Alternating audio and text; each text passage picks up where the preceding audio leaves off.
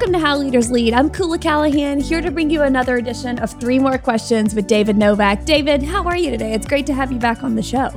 I'm doing great, Koula, and I'm really looking forward to diving into our conversation that we had with Joe Moglia, the former CEO of TD Ameritrade and a renowned football coach at Coastal Carolina.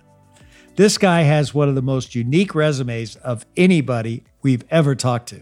It's a fascinating conversation, and Joe is a guy who really knows what it means to coach his people to success. So definitely go back in the feed and give David's conversation with Joe a listen if you haven't already. Today, though, we're going to take a deeper dive into some of the concepts that Joe talks about in that episode. So let's get rolling with today's questions.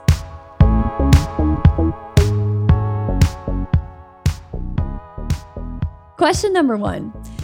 In the episode, you asked Joe how he goes about finding the competitive advantage for his team. And he says that you find a competitive advantage by knowing who you are and making decisions based on that.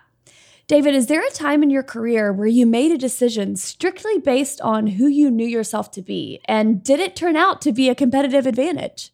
I'll tell you what, Koula, one of the things I always have to do is I have to slow down a little bit. I've learned to know myself. A lot of times I can very quickly come to a decision, come to a point of view, and I kind of skip some of the facts that I need to really dig into before I really make a decision. So what I always try to do is make sure that I see all aspects of every situation that I'm evaluating before I make a decision. And that really forces me to be consciously competent. Sometimes you can think you're unconsciously competent, where it just naturally comes to you, and you can make some really big mistakes. But if you know yourself, you can be consciously competent. You can know what weaknesses you might have that could make you make a mistake. And my problem a lot of times is I am so passionate about ideas that I get that I just start forging ahead 1,000%. Without really giving the idea enough of an honest assessment and getting input from other people. I try to get better and better at it, but it was a flaw, and I'm just glad it wasn't a fatal flaw, but being aware of it is probably the reason why it didn't become a fatal flaw. We talk a lot on this podcast about the importance of self-awareness, and if you don't know what those potentially fatal flaws can be, then you're just more likely to make those mistakes. You have to know what could derail you in the world of business. You have to know what your Achilles heel is. And that doesn't mean you have to be great at everything. It just means you have to know where you could really go awry. And, I always try to keep that top of mind. And that's where I always sought learning. I always sought learning from people who knew more about things that I didn't know about.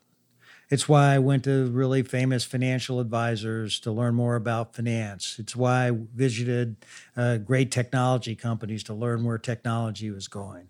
Those were the things that I needed to get better at. And, having a real understanding of that, I think, really does guide you. And I think it really helped us create many competitive advantages, from the very beginning to the point where we decided we wanted to become a Yum dynasty, and we studied the greatest companies in the world to figure out what they did. And then we took that learning and created our Yum dynasty drivers and stayed focused on that throughout my tenure as CEO. That ended up being a great competitive advantage. Having self-awareness, not only of myself, but awareness of where our business stood, really being able to define reality for myself and the business. And that's how you really get good. Question number 2. I love when Joe talks about assessing the talent on his team. He says that while you have to be objective in terms of who you're evaluating, there are certain intangibles a person can possess that should make you take a second look at them.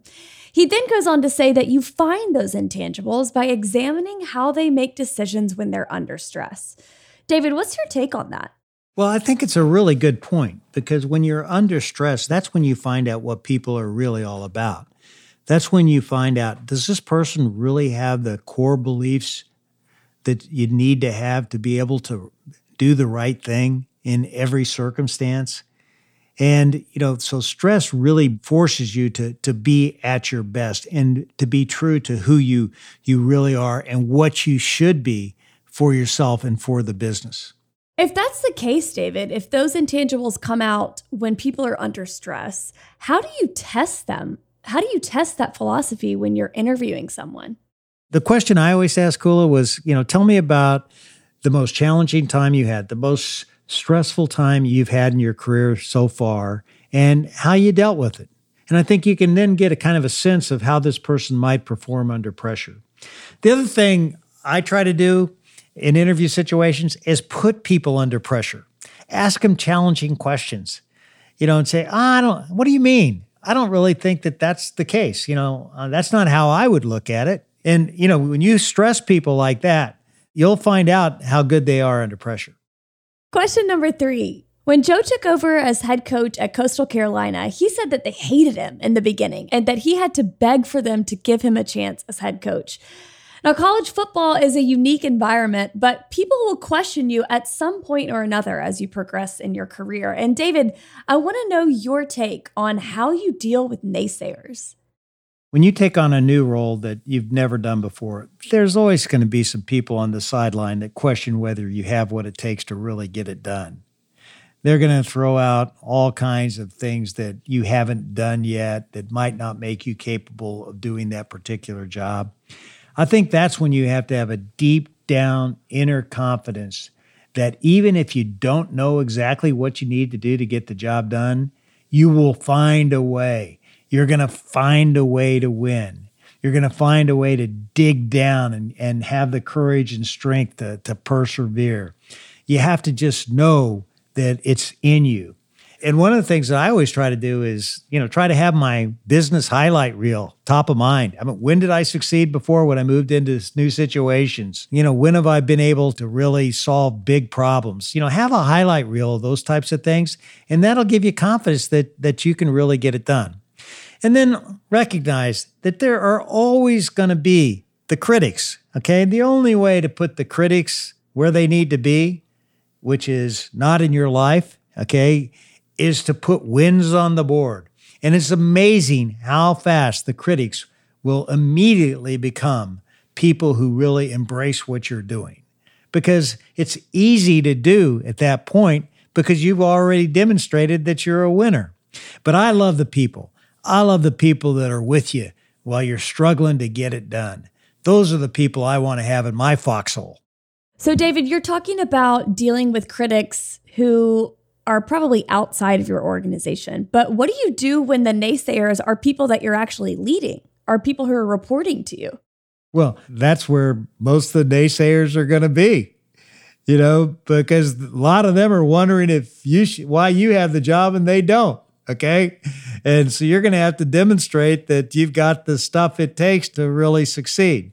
But you're going to get naysayers from all aspects early on. There'll be people who work for you. They could be franchisees. They could be investors. You're going to have a lot of people always questioning you until you put the wins on the board. In the end, people are going to follow you when one thing happens, and that's that you take them to victory, that they win with you, that in business, you make plan together. In business, you help somebody become somebody they didn't even know they were capable of being. Those are the kind of wins that really convert people to your side and keep them there for a long, long time. Well, you've done a great job of that, David, obviously, over the course of your career. And Joe did it too, both at Coastal Carolina and TD Ameritrade. And I'm grateful for all the wisdom and learning that you and Joe share with the listeners in that podcast episode. So thanks for helping us stick it to the naysayers in the best way possible.